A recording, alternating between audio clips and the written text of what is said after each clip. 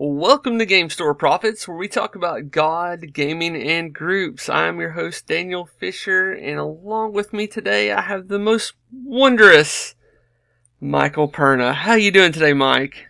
You even busted out Michael. There are like 3 people on this planet that call me Michael, and you're not one of them. Well, I am now. There you go. I'm doing fine, Daniel. How are you doing? I am going a little stir crazy. I think like most of us are. I think most of us are. Year 15 of the lockdown. Post-zombie apocalypse. What's the one thing that I saw? It was like 2020 is an odd leap year. It's like 29 days in February and 325 in April. Somebody posted in one of our chats the girl looking over the edge of the castle going, I wonder what plague of the Book of Revelations it is today. Yeah, what chapter of Revelations we're in today.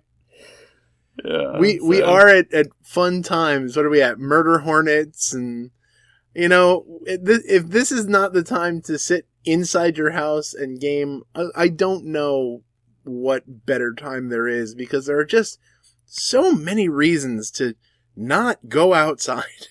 Yeah, I know. I mean, it feels like summer just hit in the South, which means humidity is at 110%. You know, as much as I want to complain about how hot it is here, and don't get me wrong, it is hot here, I just think of you folks down in the South, where it's infinitely hotter and damper. Well, yeah, that's the thing, like, and it's been raining today too, so, like, we get those torrential downpours, and it goes on for, like, 15 minutes, and then all of a sudden, sun comes out, and it's 95 degrees, and all that humidity's in the air, and the ground's dry, and I remember our first trip to Nicaragua for missions, and everybody's like, it's going to be humid.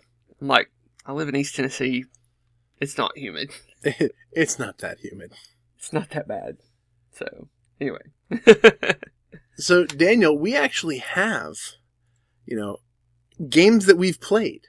Yes, we do. How crazy is that? Even as much as we complained, I think maybe we're starting to go in roller coasters. Like, we had a lot of games to play, and then we had no games to play. And now we have games we've played. Well, so for us, you know, we do the family night. We make the decisions of what we want to do and things like that. And every so often they're like, well, let's play a game. I'm like, okay, cool. And my wife has even said we will play some Dungeons and Dragons coming up soon. Wow, your wife came in on Dungeons and Dragons. Well, she knows I like it, and I've been putting up with playing games that they prefer and I don't prefer. And so, you know, that's how it is. It's a give or take situation. The thing is, though, I've got to catch my daughter in a good mood that day in order for her not to derail the entire module. So there you go. So what have you been playing that maybe I'm hoping is in the camp that you enjoy, as opposed to, you know, D&D, which is just your bread and butter? Well, no, I do enjoy this game. So I've called it many of a name, and none of them the actual name. No, and it's Carcassonne, which I own like 2 copies of, but what's so funny is I normally on the podcast call it Carcassonne. Carcassonne. So my wife's like, let's play Carcassonne. Carcassonne, the San Francisco treat. I was like, that's not really how you say it, honey. And she's like, well, that's how you always said it. Like, yes it is. So, in the off chance that somebody is listening to us, and wow, if you're listening to us and you haven't played this game, God help you. You are a saint and a patient individual. But just in the off chance that somebody hasn't heard of this game, Daniel, break down what Carcassonne. Now you got me thinking it in my head. In my head, I don't know what for the love of God and all things holy, it's Carcassonne. Yeah, I don't know what the actual mechanic of this is. Tile placement. Oh, I guess that's it. So you start out with the center tile, and it's like a piece of a city or a road. I can't remember. I think it's a piece of a city and a road. Yeah. So you take and you pull tiles, and everybody gets a turn. And this is where ain't this like the game where we got meeples from? It is. It is the first like meeple game. So you have these meeples, and everybody's got like 8 meeples and a giant meeple, which is your scorekeeper meeple that you put on the scoreboard. So you lay a tile down, and what you're either trying to do is complete roads, and the longer the road is, the more points you get for it, or you're trying to build cities. Longer the road, and bigger the city, the more points you get for it. If you get a farm, you get points for that. And it's very competitive and game. Like my daughter would start building a city, and all of a sudden I'd just start throwing meeples down on top of it, because you can do that. You can lay meeples down on top of it and take the city over from them. Whoever's got the most meeples. You build into the city. You randomly start building a wall in a field. Yeah. Before you know it, you've built part of somebody else's castle. Yeah. It's like, and that's pretty much what we did. You know, that's how the game goes. It's a good game. It's a light game. There's a lot of clones of it out there on Android and iPhone. I think the first one, before they actually had an official version of it, was a farm version where you had tractors instead of meeples. And I don't know. There's a lot. That Carcassonne has been around so long that you have all sorts of crazy variants on it. Yeah. I was so close to finally getting. There was for those of you who don't know, we have what we call the Inroad Seal of Approval. Is we jokingly say it's for Bible games that don't suck. And one of the tenets of the game, the seal, is that it's a game that you don't have to have any kind of Bible knowledge to play and appreciate and enjoy this game. Nor do you have to have any desire to have any Bible knowledge to play and appreciate and enjoy this game. Well, when we first started it, there were only a couple that we felt really qualified under the guidelines that we set for it. But I put out a call and I said, hey, if anybody knows any games that should be considered, please let me know. And somebody sent me Ark of the Covenant, which is a Carcassonne variant that involves you literally taking around the Ark of the Covenant to get points by having the Ark pass by your meeples. And I think the only other real difference is that there are prophet meeples, which help move the Ark. And there's also, in the original Carcassonne game, there are cloisters, which you have to encircle to get points. Whereas in Ark of the Covenant, they're temples, and little anachronistic, but they want you to build a cross shape around the temple. So we're jumping ahead to New Testament, but of course we are. Yeah, we don't know where the Ark is. So it's being looked after by top men. So the only reason this game doesn't get the seal is because I haven't played it yet. And one of the guidelines that we set for a game getting the seal of approval is that one or more of the board has to have played it and put it up for consideration. I'm pretty sure as soon as it gets played, it's going to get it. I just haven't gotten it to table, and I was so close this week, but it was one of a handful of games that I brought out, and it didn't get picked. So one day, I'm going to convince some people to play Ark of the Covenant with me. So I didn't. What have you been playing? By the way, I didn't play that, but I did play some other things. One, I'll just do this one because it literally happened like the day before we are recording. Blood Rage Digital officially got released. How much is that now? I don't know because I kickstarted it. But because I kickstarted it, I was able to play, and it's like it does make my old computer chug, but it's still pretty, and I still love it. And I still love that I can get one of my favorite games to the table in a virtual kind of sense. It's really good. There are cool animations to it. The board is this glorious animated wonder. And I like everything about it. I like how it takes some of the cool aspects of the game and make them just look nice. Mm-hmm. Like, they have Valhalla, which all your little... Oh, okay, I do have to... I need to follow my own rules. I need to break down a very brief, because, man, y'all have heard me talk about Blood Rage a lot. Blood Rage is basically you take control of a clan of Vikings during Ragnarok, which is the big end of the world battle. And the whole point of the game is that you are trying to get glory. And that happens a handful of different ways, by winning battles, by making your clan stronger, by fulfilling quests. But if you know Norse mythology at all, basically the whole idea is that people who die in valorous combat end up in Valhalla, which is basically the mead halls where they will spend the rest of eternity celebrating, doing feasting, and fighting.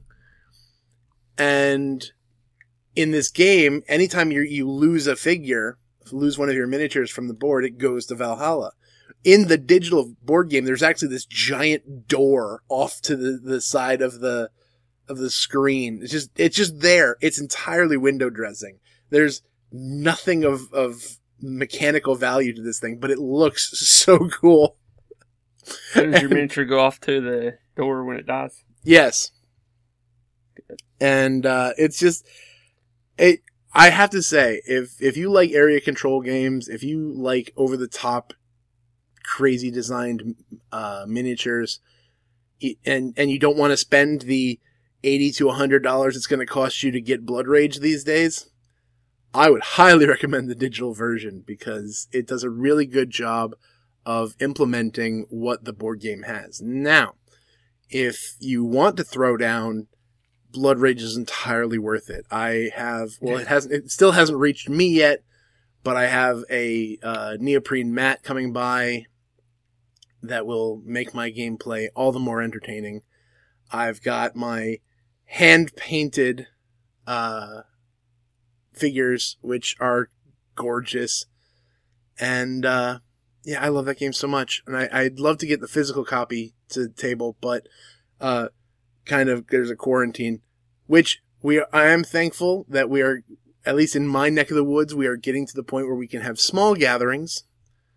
And I'm hoping that I can leverage some people to come over for a small gathering of people to play board games with me.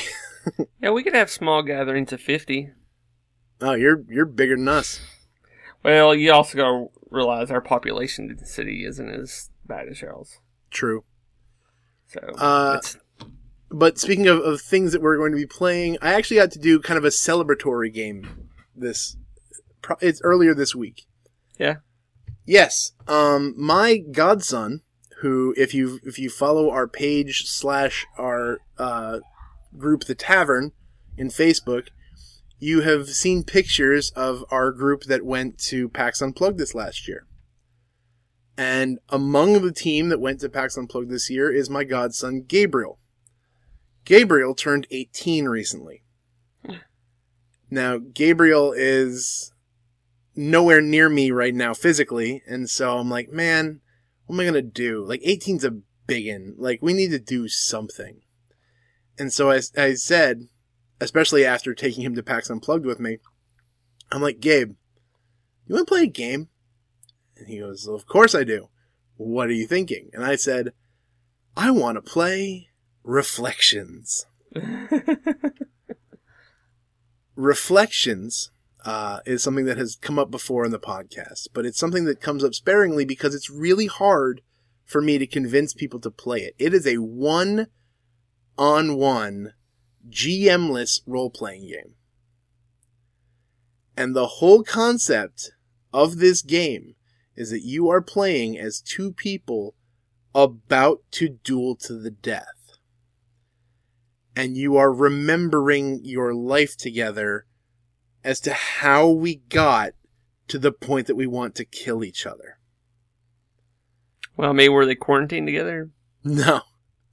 Though there are some, like, the actual, like, original setting is that you are two samurai.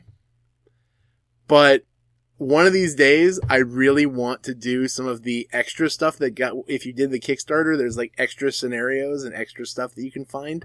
Yeah. And I really want to do Some of them, I really want to do one of them, which means you are 2 professional wrestlers. Dude, I will play that with you. It's 2 professional wrestlers, and so basically you are pretty much cutting promos on each other. So let's do that. I really want to do that. Coming to the Inroads Plays. No, yeah, we're going to live stream this. Oh, I don't know about live streaming on our Twitch. We want to, but yeah, I no. Do this. You do 2 that are professional wrestlers, but.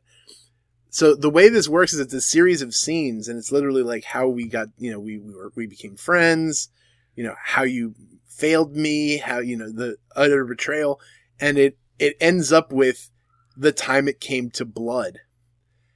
And so literally there is 1 dice roll in this entire game. And is that the one that settles it? It's the one that settles it. You get 1 roll of the dice the entire game. Everything else, every other scene is just collecting your dice. And there are 2 ways you get dice. There's regular dice, which if you succeed, when you set a goal at the beginning of the scene, if you do that goal, you get dice. If you fail to meet that goal, you get hatred. At the end of the game, you choose whether or not to use your hatred dice or your regular dice. If you use your regular dice, it's exactly what it is. You just roll them and you see what happens. If you choose to roll your hatred dice, you get all your regular dice plus all your hatred dice. But here's the thing. The highest value on your hatred dice is the highest value you rolled. So if you rolled like 6 6s on your normal dice, but the best you got on your hatred die was 1s, you rolled 1s. Yeah. The story that Gabe and I came up with was that we were 2 guys who were fishermen because our families had decided that before we were to come into our own and before we were to complete our training, we should learn how to work a good profession. And the way we worked it is that it was during the time of like the Western incursion into Japan, and so we were all complaining about how we were losing the old ways and how the people from the West were coming in and ruining everything. And before we knew it, Gabe was basically the architect of this plan to destroy all the harbors that were bringing in the Western ships. And my guy was in charge of the docks. And so it fell on my house that everything was destroyed. And so my guy, it came to the end and it was whether or not you wanted to use hatred dice or just your regular dice. Yeah. I literally revealed to Gabe, I'm like, my guy was willing, like it was gonna come to a duel to the death. Of course it did. But my guy was willing to just make this just a straight, unemotional act of honor, except Gabe's character kept poking him, like poking the bear. And so my guy ended up raging at him. And sadly, I rolled 2 6s and I thought that was great. Gabe rolled 4. and so my guy ended up face first in the sand on the beach next to where it all started. I want to try this. It is a phenomenal game. The first time I played this, I played it, and the person I played it with basically asked me, so what happens in case of a tie? Like if you roll all your dice and you roll the same number and the same number of that number. I'm like, well, there are rules for that, but it's so unlikely when you're throwing this many dice.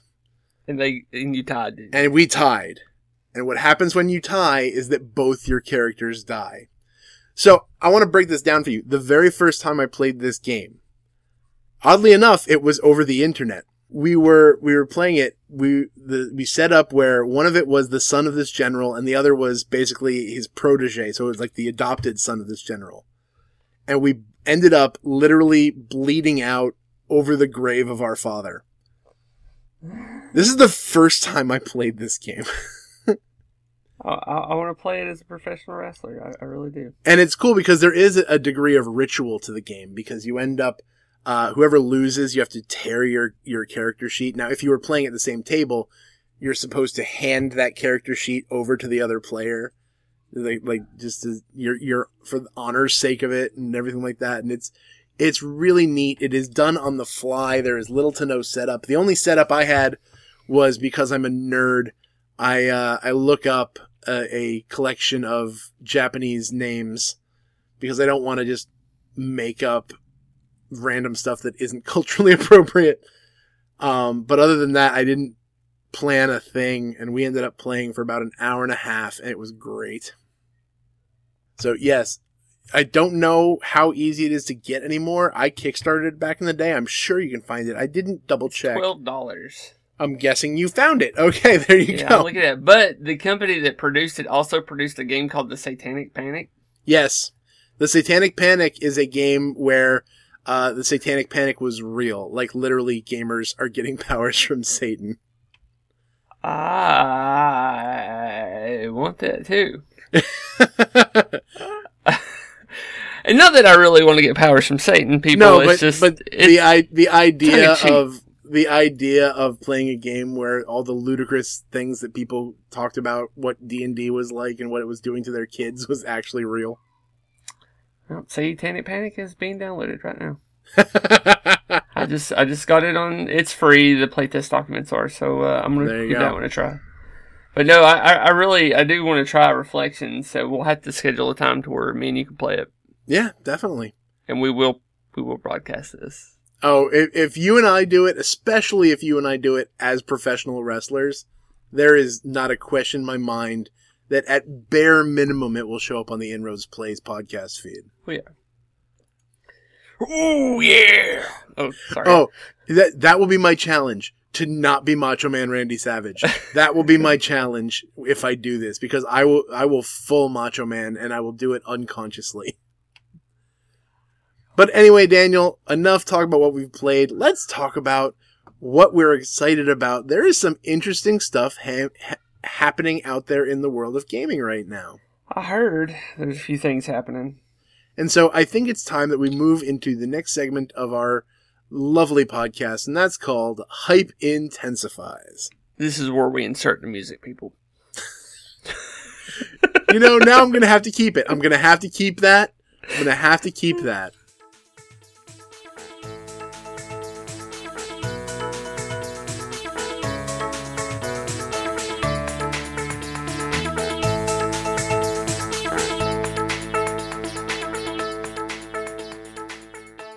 All right, so the very first thing that I feel obligated to talk about, at this point, Gloomhaven is a force of nature in the board gaming world. It is literally the most popular, the most talked about. It sweeps everything if you do a popular vote kind of award show. Gloomhaven. What's Gloomhaven? Don't even think that you don't know what this is. In the off chance that you're listening, because I know for a fact that there are people who listen to us who aren't into board gaming, that they listen to us because they want to get insight into the board gaming world and don't have it themselves. So the very broad stroke thing about Gloomhaven is that Gloomhaven is what's called a dungeon crawl. Yeah. And you basically pick a character and you go through a dungeon and you fight bad guys and find cool stuff and level up. But the cool thing about Gloomhaven is that, one, the sheer ridiculousness of the amount of content you get. There's something like 100 different missions in the base box of Gloomhaven. And it's GM-less too, as well. It is GM-less, and like so many different campaign-style games that are happening these days, there are boxes and boxes and boxes of stuff that you unlock as you go through the game. So you start off with one character, and either that character dies or it levels up and kind of just retires from the adventuring game. And then you pick up a new box with a new character and get all their cool stuff. And yeah, if that doesn't sound cool to you, I don't know what to tell you. Gloomhaven is the kind of stuff of legends. People, when it first hit Kickstarter, there were fights breaking out to try and get copies of this thing. Well, I have a friend that's got it, and he has yet to invite me over to play it. that's upsetting because what we're going to talk about is the fact that Gloomhaven, you know, I don't want to say it's been kind of overshadowed because it kind of hasn't, especially because part of this Kickstarter is you can also buy Gloomhaven, but they came out with Frosthaven, which is basically I want to say similar concept because from what I've been hearing from people who have played it is that they do add a little bit of complexity and strangeness to Frosthaven that wasn't there in Gloomhaven. But Frosthaven is basically more Gloomhaven in a weird wintry kind of setting with Yetis. I remember walking around PAX Unplugged and just seeing a bunch of people with Yeti horns and wondering what the heck that was about. And then I found out, Frosthaven. The reason we're talking about Frosthaven, though, is not just that it's cool, not just that it's more Gloomhaven, but because Frosthaven literally broke Kickstarter records for the amount of money that it made. So, Daniel, I kind of want to throw this to you to get your opinion on it, especially as somebody who is like very miniatures focused. Like literally you are painting and assembling miniatures right now as we record this. Yes, I am. So, you haven't played it, so you said you haven't played Gloomhaven yet, but do you think that Gloomhaven, the game, is what's doing this, and Frosthaven, therefore, building on that? Or do you think that it's literally like, cool boxes full of miniatures is like, I need to own that? Well, boxes full of miniatures, depending on the price point, will always push, no matter how goofy they look. Like, usually if a Kickstarter is like $100 and you get like miniatures at $1 a pop, a lot of people will just pull the miniatures out and just trash the rest of it. That's true. That's true. And we both know that Kevin does that just for dice. Yeah. So it's really hit or miss. Like, I've still got Rising Sun on my shelf, like right behind me, that I've yet to play, but the miniatures are amazing, and I'm tempted to use them in Dungeons and Dragons. Oh, I don't doubt that. Is it literally just lack of opportunities for why you haven't played it before? Pretty much. I don't have anybody to play it with. Okay. So it's one of those games that I can't get to the table. That's the interesting thing to me. Because like I love everything about this, but I look at it and go, there's no way I'm ever going to get anything played that's this long. Right. I'm never going to see. I can't do that with kids. I mean, and you're learning that now. It's just like we've got these kids, and one, their attention spans are a lot shorter than ours. Right.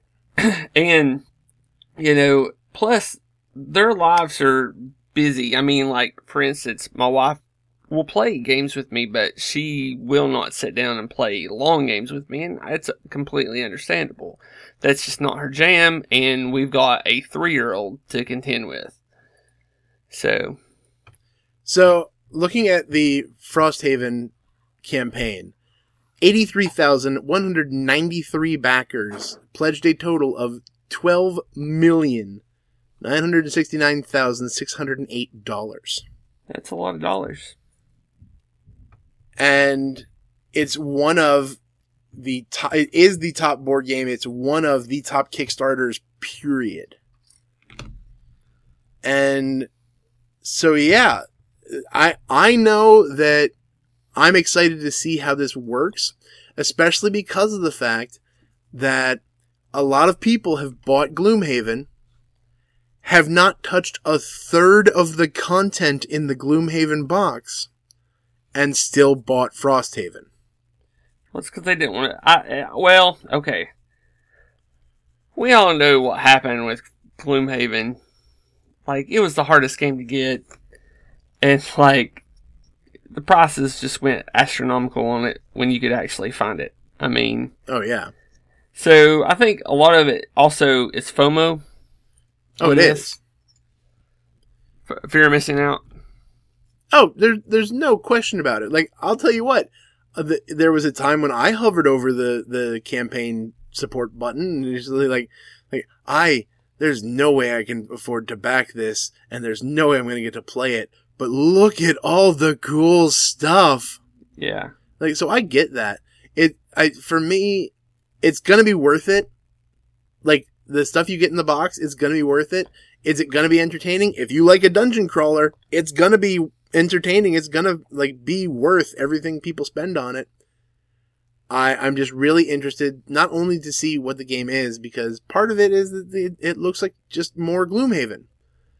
But it might be, and the stories that they include in this, could be like one of the coolest things ever, Right. And I'm curious to see how that turns out, and I'm curious to see how it all pans out for people who bought Gloomhaven, haven't played Gloomhaven nearly as much as they can, and yet still bought this. I'm curious to see the reactions after the fact on this one. One that I just want to briefly touch on because I can't not talk about it is that there's a game out there that is basically Aliens, the board game, but because of legal reasons they can't call it Aliens, the board game. It's called Nemesis. Nemesis is another miniatures heavy game that is out there in the world, and the only reason I'm bringing it up because I don't have to hype up Nemesis if you either know it and are already backing it or don't care. Because it's so ever present in what people are talking about in the board gaming world. So I don't have to hype anything up except for the fact that I saw one of the miniatures looked like it was a kitten in a spacesuit. Yeah, that was neat. I saw that today. And I'm not going to lie, I love the idea of playing with a kitten in a spacesuit. I wouldn't mind painting it. And not some weird, like, anthropomorphic kitten. I'm talking about it's literally a kitten in a spacesuit. Yes. So, yeah, I have nothing, like, of consequence to say about that.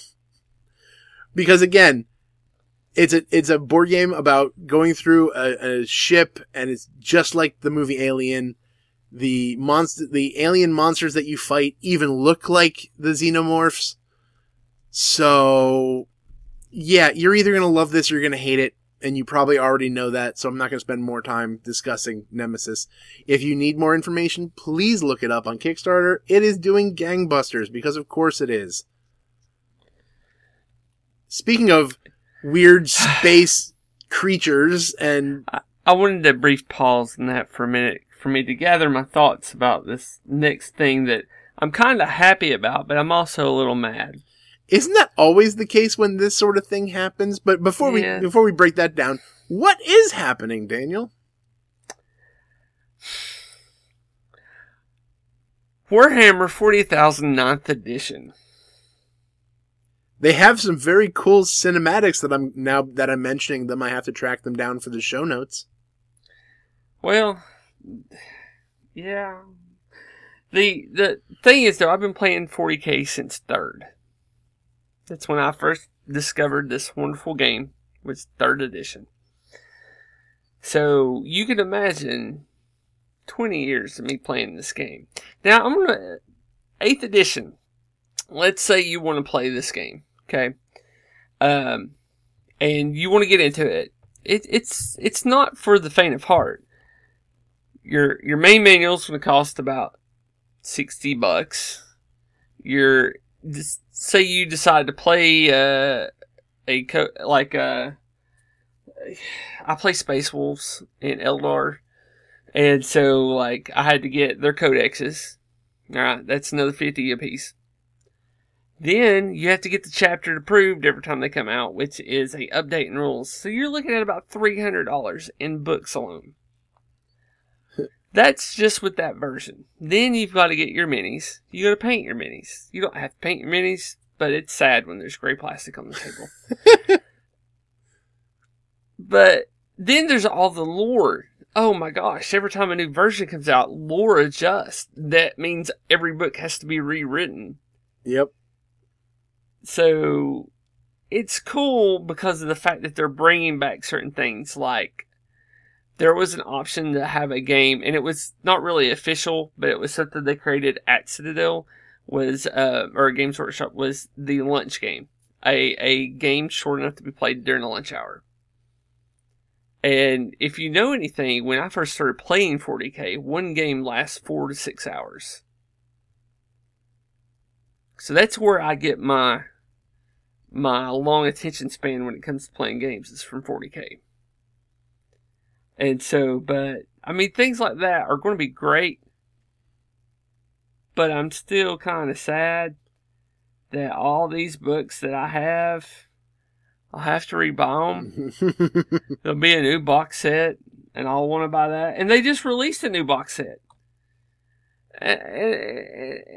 You know, and the rules in it are already out of date in like a year. I mean, 8th edition just came out like, what, 3.5 years ago? So, yeah, that's where I'm at. I always have very mixed emotions when this happens.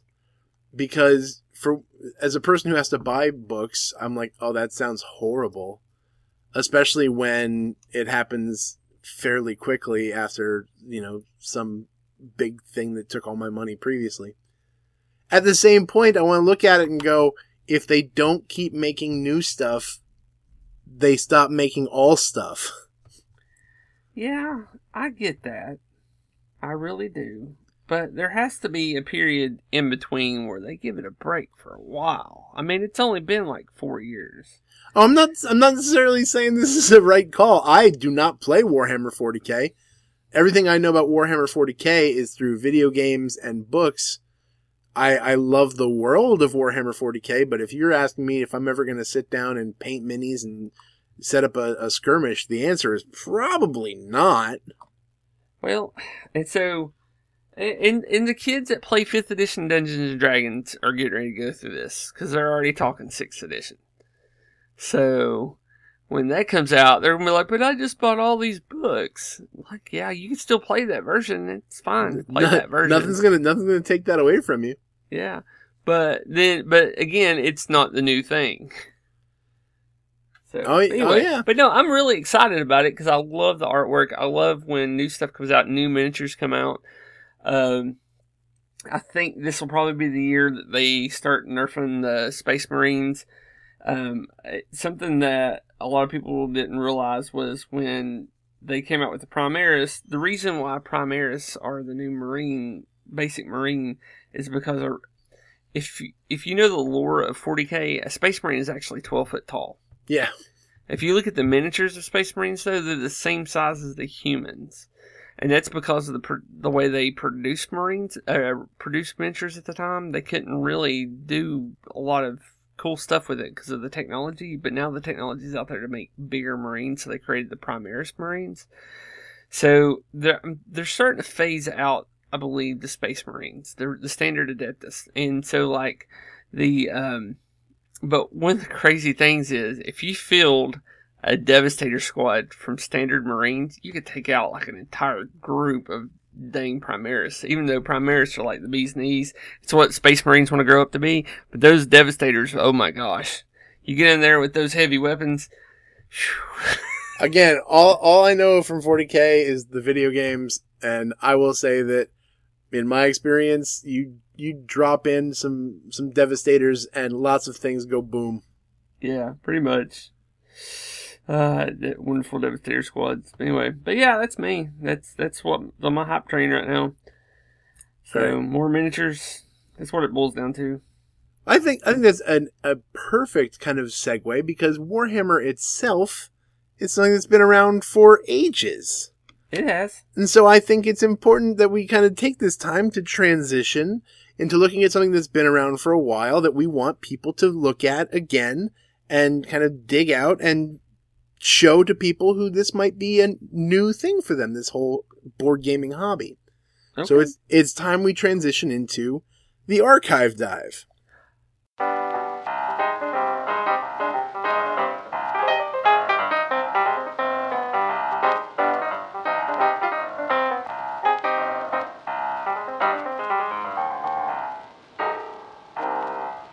Now, I love this game. I do want to just put out a little bit of bias. My copy is signed by the designers because they came to TavernCon one year. And, but I love this game regardless. It is called Dragon and Flagon. And I absolutely love everything about it. It is a bar brawl in a box. And it's a fantasy bar brawl in a box, including a wizard with a cat familiar who the cat throws fireballs from across the room.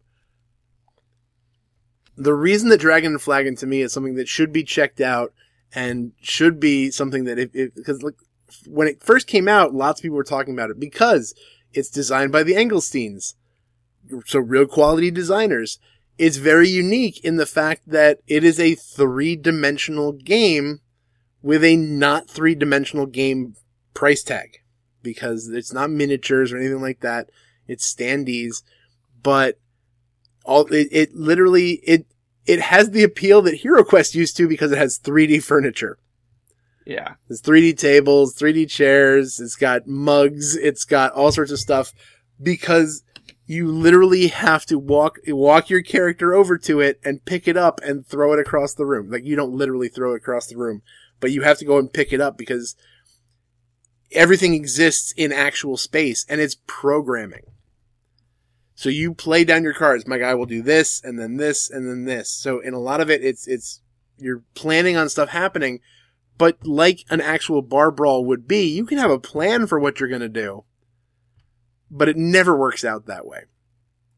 And the whole goal of this game is to get, honor and glory for being the best fighter and taunter and, storyteller, because some of it is just declaring your own glory while standing on tables. But there's actually a mug a chalice, I should say, in the center of the tavern called the Dragon Flagon. You drink that and you get a special ability, and each character has a unique ability. They're all super cool, but they're all super hard to pull off. And I love the interesting ways that it takes programming and does weird things with it. Like, there are abilities that you can do to other players which kind of stuns them, but stunning isn't necessarily like you don't do anything. It's instead you blindly put cards face down on your programming sheet. So you don't know what you're going to do. You are literally confused and you don't even know what you're fixing to do. I have noticed, though, that a lot of the games that you like involve fighting and alcohol. Yeah, I like fantasy games. So fantasy games involve a lot of fighting and alcohol. It's a trend. But yeah, my daughter says she'll play any game as long as it doesn't involve fantasy. Well, there you go. It's a shame. Because this game involves literally pulling carpets out from underneath 3-dimensional tables, and I'm sad that she won't get to appreciate that. I probably need to pick this one up. I've been eyeballing it for a while. My favorite move, the person who did this did not win, but it was still one of the greatest things I've ever seen. One of the moves is you pull a carpet, and you literally pick up the little carpet and pull it, and anybody that's standing on it is affected, and it gets knocked down and gets hurt, and you collect honor from them. This dude pulled off a rug pull that literally got every other player. This is a game that plays up to 8, I believe. And he did a rug pull that got every one of us. It was amazing. I've had times when somebody's thrown a mug at one person, but then somebody walks up in the middle of it and gets clocked by that mug. I love this game. It is amazing. I love that the cleric's special ability is basically that she collects a tithe. She demands a tithe from everyone in the room. Yeah, that is pretty funny. Like, it is ludicrous fun. The mechanics are pretty simple because, again, it's programming, so it's more along the lines of the challenge is actually getting your thing to go the way you want it to, as opposed to knowing how to do the thing. The cards are very intuitive, so it shows you what you're able to do. And it is just, it's fun to see on a table. Like, I love a good game that has good table presence that people there's nothing like that. Yeah, so anything that people who aren't playing are getting into it because they see it on the table and are drawn to it. I adore this game, and I don't see it get played or even mentioned all that often anymore. It's a game that I will always cite when people are like, I need a game for high player count. Because again, there are very few games I know that can play up to 8 well. And this can do it. And, yeah, I really think that if you like ridiculousness and craziness, get this, because that's all it is. Because everybody ends up trying to run for the dragon flagon in the middle of the room, and like all sorts of crazy sitcoms and weird kind of movies from a certain period of Hollywood, craziness ensues. Like, I've rarely seen people go for the flagon and end up winning. Like, it's usually because everyone's running for it. They end up canceling each other out, and there's somebody off in the corner just plunking everybody with, table legs and things like that. Yeah. That ends up winning. But I don't care. It's still incredibly just a blast to watch, let alone play. And so if you're not scared away by programming, aka putting cards down to kind of pre-plan your actions, if that doesn't scare you off, Dragon and Flagon is amazing. Hey, Daniel. Yes. It's time to answer some questions. Really? This is my favorite part of the entire show. It's time for Tavern Talk.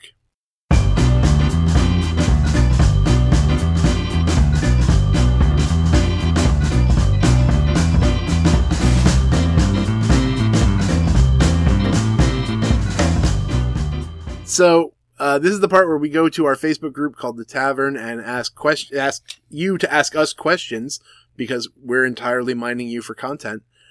And we have some good ones this time. We have some really interesting but let me, without giving you the question, I'm going to give you an answer, because this person will know what the question was.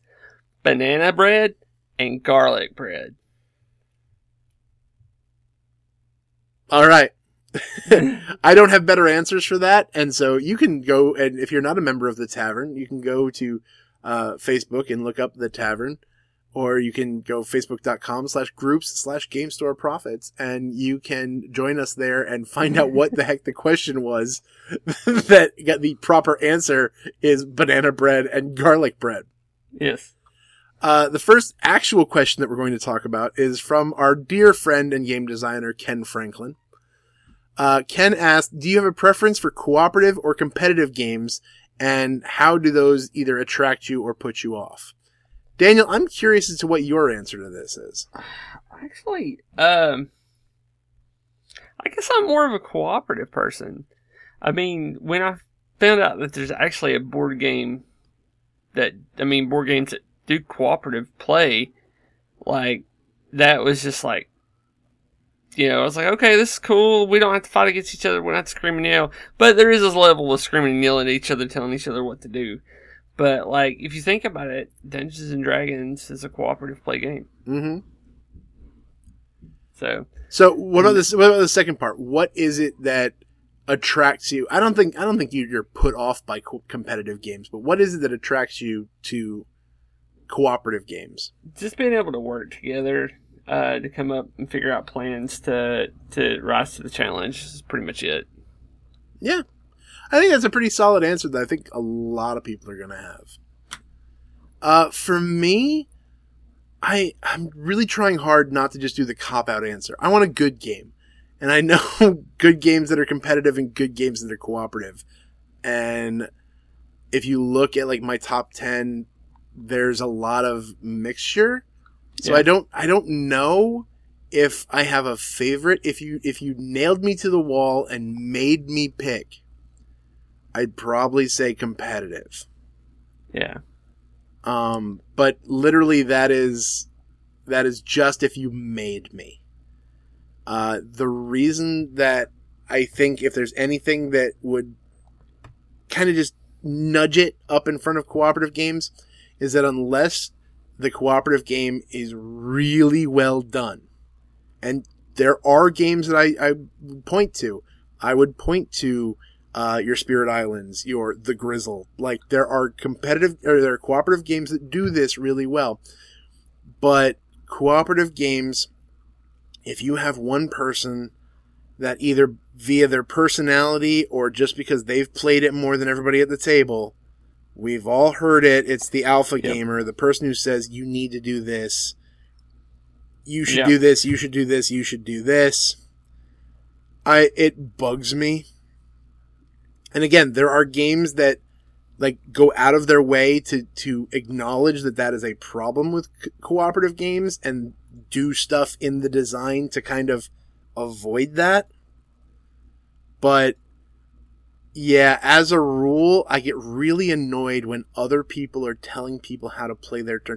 Even if that person does know what they're talking about, even if that person is giving them the optimal move, it really bugs me to see that happen. So that and that alone would be why competitive games would probably nudge out just in front of cooperative games for me.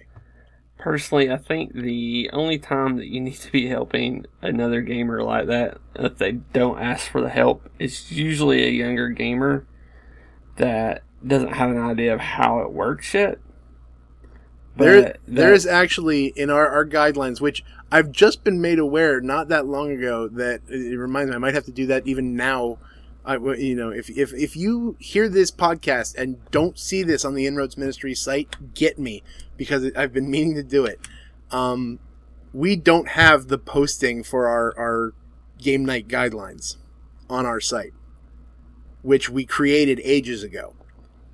But among those is the idea that to run games like we do, you do not instruct somebody how to play their turn unless they're asking you to instruct them how to play their turn. That's the only way to do it. My personal opinion. I would agree. The next question is from Zach Lorton, another game designer who does a lot of stuff. And I'm not surprised by the way he asked this question, because Zach does Backburner Games, which find them on Patreon. And he does a lot of indie role-playing games, but he also does a lot of Fiasco scenarios. And Fiasco is a wonderful role-playing game experience that's GM-less. And if you've never played it, go look it up. Zach does a lot of really, really fun scenarios in that too.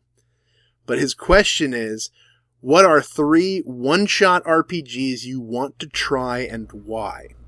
Now, before we started, Daniel was like, well, everything's a one-shot if you want it to be. And that's true. But for me, I focused entirely on games that either specifically are designed to be one-shots or just the nature of the way they play is a one-shot. It would just feel weird to play it as a campaign. So I have my 3. Daniel, do you have an idea? Because I know that you're like, I don't really play these. Yeah, I mean, I like longer stuff, but I mean, the closest I would come is be like Savage World stuff. Because usually they do everything in one-sheets, like one-sheet adventures, that you can get together with some friends and play. That's how you introduce a lot of people to Savage Worlds, is through one-sheets. But outside of that, I really don't know of any one-shot RPGs unless it's like the board games, like D&D board games, or HeroQuest would be considered a one-shot RPG to me. Okay. I will throw in my 3 plus 1 bonus to make up for Daniel's not answering. 3 that I really, really, really want to play. Let's start off with the one that is just ludicrous and silly. It is the one that I picked up at PAX Unplugged after hearing that it was on Kickstarter after the Kickstarter completed. If you've ever seen a little movie called Empire Records, which people of a certain age, aka my age, were right about the right age range when that movie came out. It is about a bunch of teenagers trying to save their record store by putting on a ludicrous kind of rave kind of thing. It is every teenage stereotype brought way up into the focus. They made an RPG called Damn the Man, Save the Music, in which part of it is you actually have to come up with a soundtrack. You actually have to soundtrack your character. That sounds kind of fun. I haven't played it yet because I just picked it up at Unplugged. It's one of those books that I picked up saying, even if I never play this, it needs to be on my shelf. Because I will quote Empire Records incessantly. And it's really fun because every once in a while I'll do it. And it's kind of like Nerd Finder. You throw it out into the world and you see who responds back. Oh, yeah. I've thrown out quotes like, what's with today, or I don't feel the need to explain my art to you, Warren, or like so many of these things I will just throw out into the world. So yeah, Damn the Man, Save the Music. It is Empire Records, the role-playing game. The next one is amazing to me because it does a very interesting randomizer. It doesn't use cards, it doesn't use dice, it doesn't use any of these standard things that you think about when you're doing a role-playing randomizer. It is Dread, and it uses a Jenga tower. So basically what it is it's a horror role-playing game where anytime somebody tries to do something, the GM basically figures out how many pulls on the Jenga tower it would take to make that successful. And what happens is that you continue to pull from the Jenga tower and pull from the Jenga tower. And if you've ever played Jenga, you know that after you play for a little bit, it becomes very precarious to do anything. Yeah. And what happens is that when the Jenga tower falls, basically somebody's going to die. And I just find that incredibly fascinating. I think it's fun. Like, it's interesting to see people, and just when they're confronted with their... Like, they'll have an expectation of how you play role-playing games, and then they'll see a Jenga tower, and like, what? The last one is not the last one. I'm going to do a bonus one. So before I get to the last one, because the last one's going to be interesting, I'm going to do a one page. It was the winner of the one page RPG thing a while ago. You can literally get this for free right now. It is a game called Lasers and Feelings.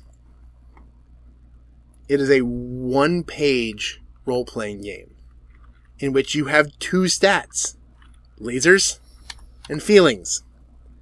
The idea is that if you are high on the lasers, you're really good at the technical stuff, the sciencey stuff.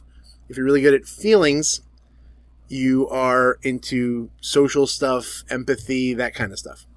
It is a space game where you come up with the ship. You can even come up with like what the plot of the thing is on the fly. It is a ton of fun. I really wanted to sit down and play it with somebody. I've just never had the chance. It's been sitting, the one-page PDF has been sitting in my Google Drive for ages. I just haven't had a chance to play it yet.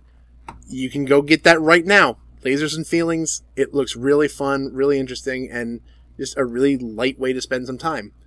Lastly, the one that I want to play that I really have to find the right people to play with because it can go horribly wrong, horribly fast. And that is a role-playing game that you can also find for free via the internet. It's a game called Everyone is John. The reason I put this last, the reason I give a lot of caveats to this is that Everyone is John is a game where you are all playing different personalities of this guy named John, vying for control of John to get John to do what you want him to do. There's a lot of opportunity for people to get into some really sketchy stuff, which is why I want to make sure that I play with only the right people, so we can kind of put just put the barriers around really at the front of that game to try and make sure that nobody steps over those boundaries. But I think it would be really interesting to play something where you are all the same person and just trying to get incredibly different goals accomplished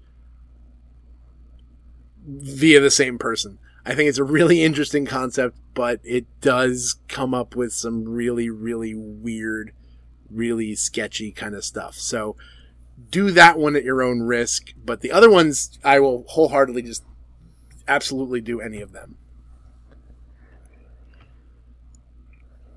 I think this next question is kind of loaded. A little bit. So, this one comes from Jason Cox. He put out a question: is what part of your theology do you hate but know is true? We are kind of going to answer this question. Now, if you notice, we really, really don't go too deep into theology, like what you would think is theology. Now, we'll put our spin on stuff a lot of times, but I mean, we kind of glean something. I personally want to leave the thought in your mind to go investigate stuff on your own. It does say in the Bible that we work out our own salvation through fear and trembling, and it's not through everybody else; it's through ourselves and God. So I'll leave that one there for you. Well, basically, the short version of what we wanted to do with this is that we're not going to answer the question.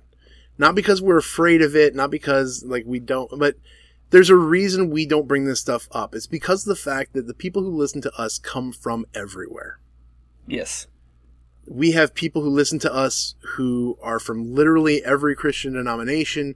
We have some people who listen to us just because they like us as people. We've met them at conventions, and even though they're not especially Christian themselves, they listen to us because they like what we talk about games and the stupid ridiculousness that we get by just talking about them.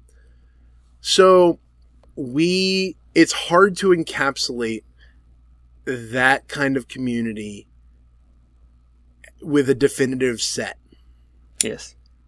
Now, there are times that people have heard us say that in the past and say, they'll say that we're afraid, and we're not. None of us have ever hidden our own thoughts about various theological discussions and debates. You can literally ask every member of our board to talk about what they think about stuff, and we will answer privately. Because right. not any one of us wants to speak as inroads.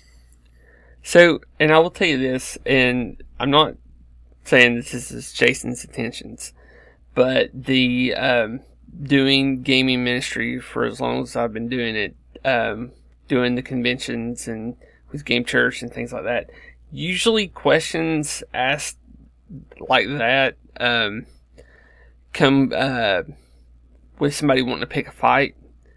Like a lot of times we'll, being at the booth, what do you believe about gay marriage, or what do you believe about abortion? People actually ask this in the middle of a convention hall while people are trying to walk around them, trying to pick a fight with us. And I had a guy. I will say, I've talked to Jason before. I know that's not what he's doing, but I agree with you that is often what ends up happening when you have theological questions brought up in a public space like that.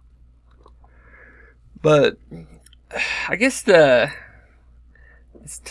have an analogy. First of all, you got to realize me and Mike, we have basically different theological backgrounds in some of these things. I'm Southern. I'm not Southern Baptist, but I'm a non-denominational, and I do go to a Baptist church. But the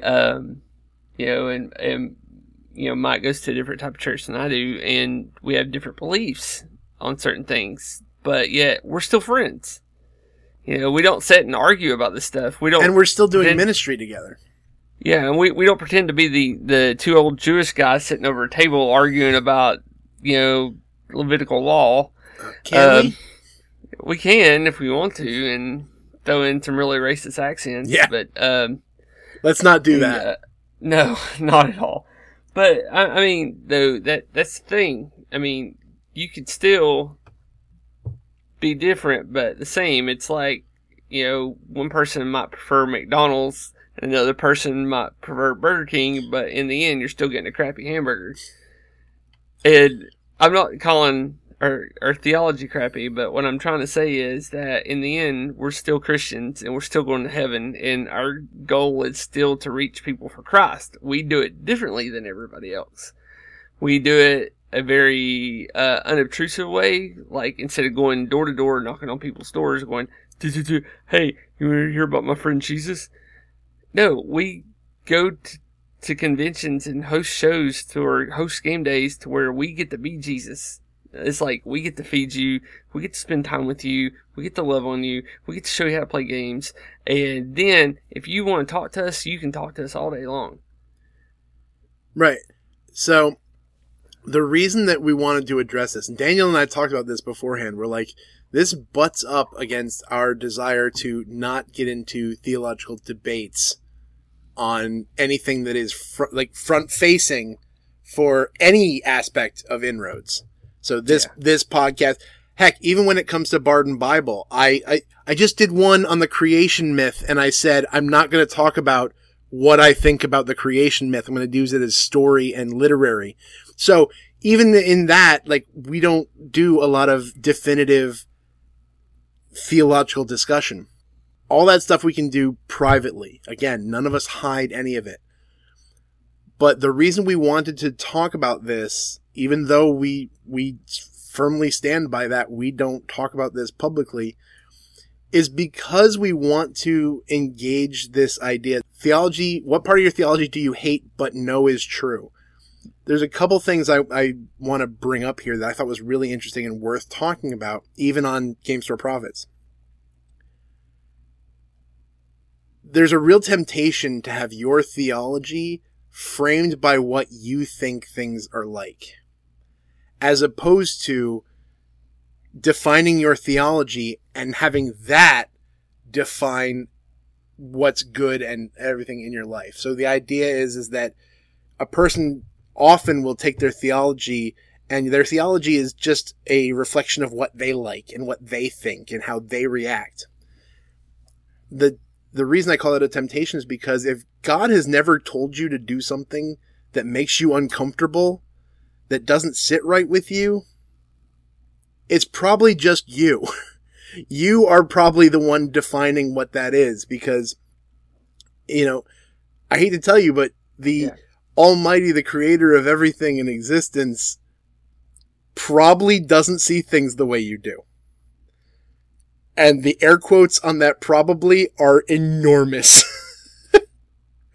So that was there's probably at least one aspect of everyone's theology that makes them really uncomfortable, that they wrestle with, they struggle with. And that includes folks who do ministry. There's stuff that you're like, oh man, this is really hard and really confusing. And I either don't know what that's like, or I do think I know what that is, but I don't know what to do with that because it's really uncomfortable. So we all have those things. Yeah, and my thing with that is if you have something like that, and best thing to do is go to your pastor and talk to him about it. But the thing is, though, is it really hurting your salvation? I mean, and I am using Christian words today, but like I've had people get upset over the whole creation story. I've seen people almost come to blows about it. I know, and so and I think me and Mike might be a little bit different on that. And he called it creation myth, I call it creation story. You can already get an idea. And go ahead and make sure that you go to Barden Bible and hear me discuss about the definition of myth and why I use that there. Yeah. Well, I haven't listened to it yet, so I don't know what your thoughts are on it. But the thing is, though, I've seen people argue it, and I go, oh, hold on. Are you both Christians? Yeah. Are you both going to heaven? Yeah. Well, then get over it. Yeah. I mean, it's just that. I mean, everybody's different. Everybody's went through something completely different in their life. So the Bible, we say it's a living book because what we're going through frames how we read it. Yeah. And the other aspect of this question, which is why I wanted to bring it up, which is why it's probably making our coffee and contemplation shrink, because I want to make sure that this gets some airtime. But I don't care, because our coffee and contemplation is kind of just us talking about cool things that make us play games. That can wait till next week. We can do that. The thing that the no is true, the no part right there. Part of the reason why we do this and why we don't define so many terms with Inroads related stuff is because that all of us, because we've come from these different places. Then if you kind of go and hang out with the people that we hang out with, let's talk about some other places like the Min-Max folks, Derek. Yep. You know, you get all the guys from Saving the Game. All of us come from very different places, but we hang out, we shout out to each other all the time. We have so many different understandings of this stuff. And guess what? We've talked about this theology. Like, again, we don't shy away from this stuff. We talk about it just in private. And I'm pretty confident that every one of us has, if not changed somebody else's mind, we've had conversations that is like, I don't understand where you're coming from. And we present this, and some things have gotten changed. Some things have gotten kind of the rough edges hewn off of it and everything like that, because we talk about this stuff. So the idea that we hold the word no, not like completely loose, but kind of loosely. The thing that I've mentioned to every person that has been on a team that I've led, I've mentioned it to the board at different times. You should always act in accordance with your convictions. But you gotta understand that your convictions can be wrong. Right. So we always hold them strong enough that they're worth holding on to, but loose enough that if we are given the 100% understanding that this is not legit or that this other aspect is more important, we can let it go. So that's why we wanted to address this, because we always do a faith kind of thing at the end of these episodes, but we don't define theology. One, because there's already a bazillion theology podcasts out there. Like, there's so many that you could be going to better than us for that. If that's your jam, go to them. But there's just something about being together with this huge crew of people and knowing that Christ unites us. That in the midst of all this difference, in the midst of all of our weird idiosyncrasies, it is God that unites us and binds us together. Amen. So we didn't answer this question, but I really hope we kind of answered the question. Yeah. I mean, it's one of those things, like, we could, I could give you like 2 or 3 things in my mind right now on that question if we answered it the way they wanted us to. But like, oh yeah, no, I got a bunch. That would, in a way though, hurt my testimony and make people think differently of me. And I'm not going to tell you the things that I think differently, or the things that I believe are in the Bible that I wish weren't there. But that's the thing, though. It's something I have to work out between me and God, and get to a certain thing, discussing this. And I will tell you straight up, like, one of my I'm not telling you what it is, but like I talk to people of different flavors, and I will call it different flavors of Christianity all the time, and talk to them about this, because I'm trying to work my way through it. And that's the thing, I'm trying to work my way through these beliefs, and whether or not that they still hold true, or whether or not that I'm misinterpreting the Bible. Yeah, and I'll even put out there again, for me personally, I continue to say it. I will always say it. I never shy away from these things. Yeah. I have a Facebook Messenger log that is riddled with theological conversations I've had with people. So, Jason, if you're listening and you really want to know, like, really, really badly what some of mine are, I'll gladly tell you in a Facebook message. Send it to us in a message. But I don't put that out there publicly, and it's for me personally because for good or for ill, and I will always say it's for ill, in the minds of a lot of people, Inroads Ministries is me. And yeah. I'll hate that, but I also acknowledge it from just observational stuff. It's because my name is on most of the stuff on the site. That's just how it is. So I really don't want to be defining terms that alienate large portions of our community. If there have ever been times that I think that there are things that directly need to be addressed, I address them. But other than that, I make sure that I'm not making that the face of the argument. I want to always be about the stories. I want to be about sharing these things, about really digging into it. And really, at the end of the day, for more often than not, a lot of it is just small minutia in the grand scheme of things. That there's plenty of stuff to talk about, and quite frankly, a lot of the major discussions have been major discussions for generations. So it's not like any of us are coming up with the end-all and be-all of these arguments. These things will probably still be discussions long after our children's children are gone.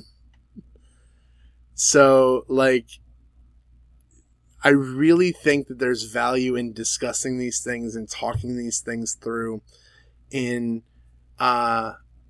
really exploring this together, because for me, that's when we're doing theology right. Yeah. Is when we are doing it together, when we are exploring these things. And even when we think somebody's wrong, even when we think somebody is dead wrong, like, that's the kind of thing you do together. Like, it's not something that I want to hear on a podcast that somebody's speaking definitively. I want that to be a discussion. Yeah. I want that to be a back and forth. I want that to be a this is why I think this. Please tell me why you think I'm wrong. And so I think that if there's nothing else about this question, I want that to be the takeaway.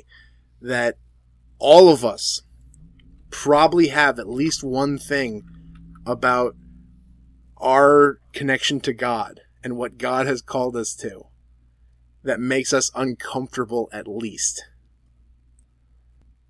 And we should get together and talk it through.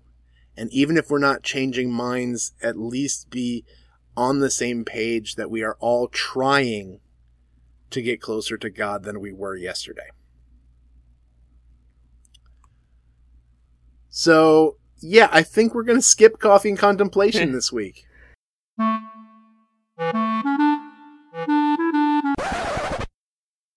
Yeah. We could put it on there, but honestly, I think after what we just did, I think it would be kind of weird and make everything not so good if we did it. Yeah. So I'm okay with that. All right, good. So here, let's do this, Daniel. Okay. I'm literally throwing this out there, folks, and we're going to see what Daniel's reaction to this. I want to hear, because the fact that we're all kind of stir crazy, we're all kind of on lockdown. I want you to name something that is at least vaguely ministry related that has made you smile, and something that has personally made you smile, like you personally. Oh my gosh. That can be our coffee and contemplation. Yes, we've done it. I did it so we can do something fun and light as a way out. That's coffee and contemplation.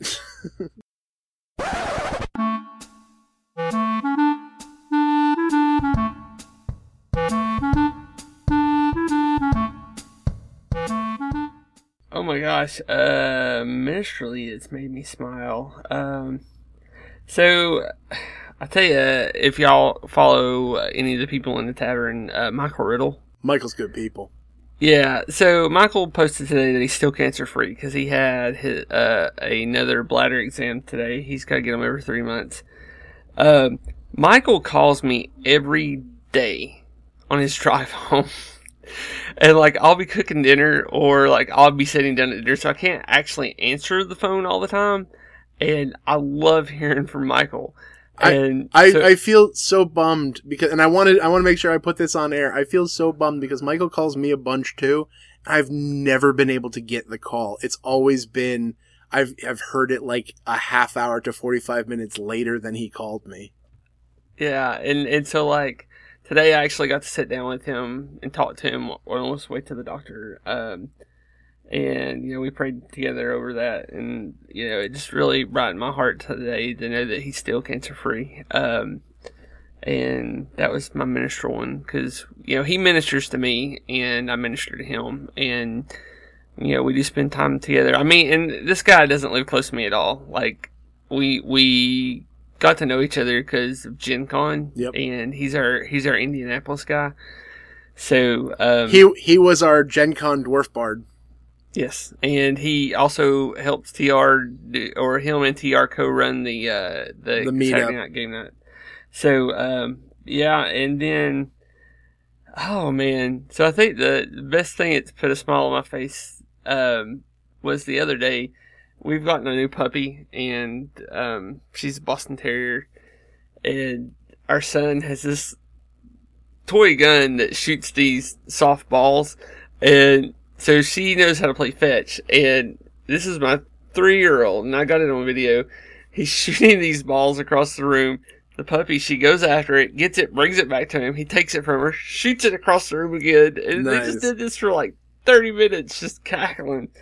So, and it was one that brought a smile on my face this past 2 weeks. So, well, for me, ministry, I actually recently was able to. I was super excited to do it because, like, I've mentioned before that I had talked with some of the people in charge of the youth section of our local library, the youth director, as it were, for the library, and she had talked about the fact that she has wanted to get games in the library for ages, and so I had given her a list of things to get, and then I sat there, and it was right at the beginning of the quarantine that connection happened.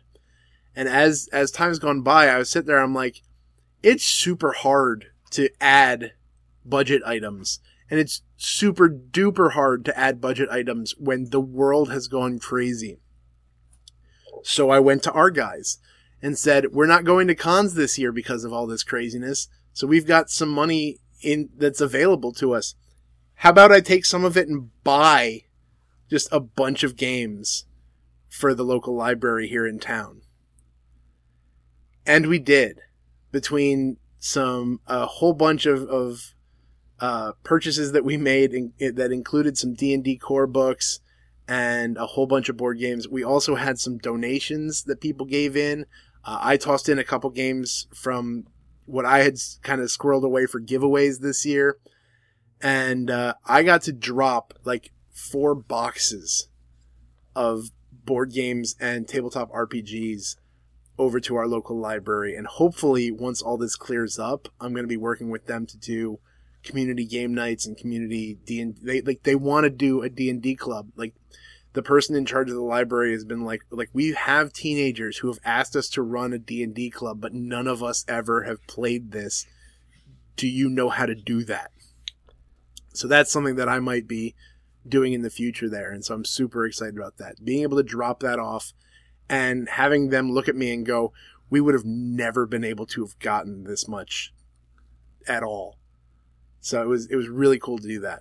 And then personally, it's just been life with my 2.5-year-old. Like, he is just at a super fun age. Like, the other day, like, he'd been over at his grandparents' house and they had a little like kiddie pool for him. And he woke up from his nap and he was sad that he wasn't in the kiddie pool. So we're like, let's go find one. And it was heartbreaking because every place was sold out of them. Yeah, we made sure to get one of those as soon as this happened. Apparently everybody else did too. So he was heartbroken. So my wife and I went into, just distract mode. And before I knew it, my son had created 2 superheroes out of his feet. And and for some reason they were named they were secret agents, and they were named Secret Agent Juice and Secret Agent Tree. And my wife would be like, Secret Agent Tree, Secret Agent Tree, and he'd literally look at her and go, "What is it?" like he is at such a fun age. And I've gotten to spend a bunch of time with him lately because while I am back to work, it's day shift and it's only half days so far. So even going back to work, I still get to just spend a ton of time with him. And it's been just really amazing to spend time with him that way. Good. All right, Daniel, do you want to send us off, or do you want me to? I'll do it. Folks, we always need to remember that God is the game master, and no matter how the dice fall, the game plays on.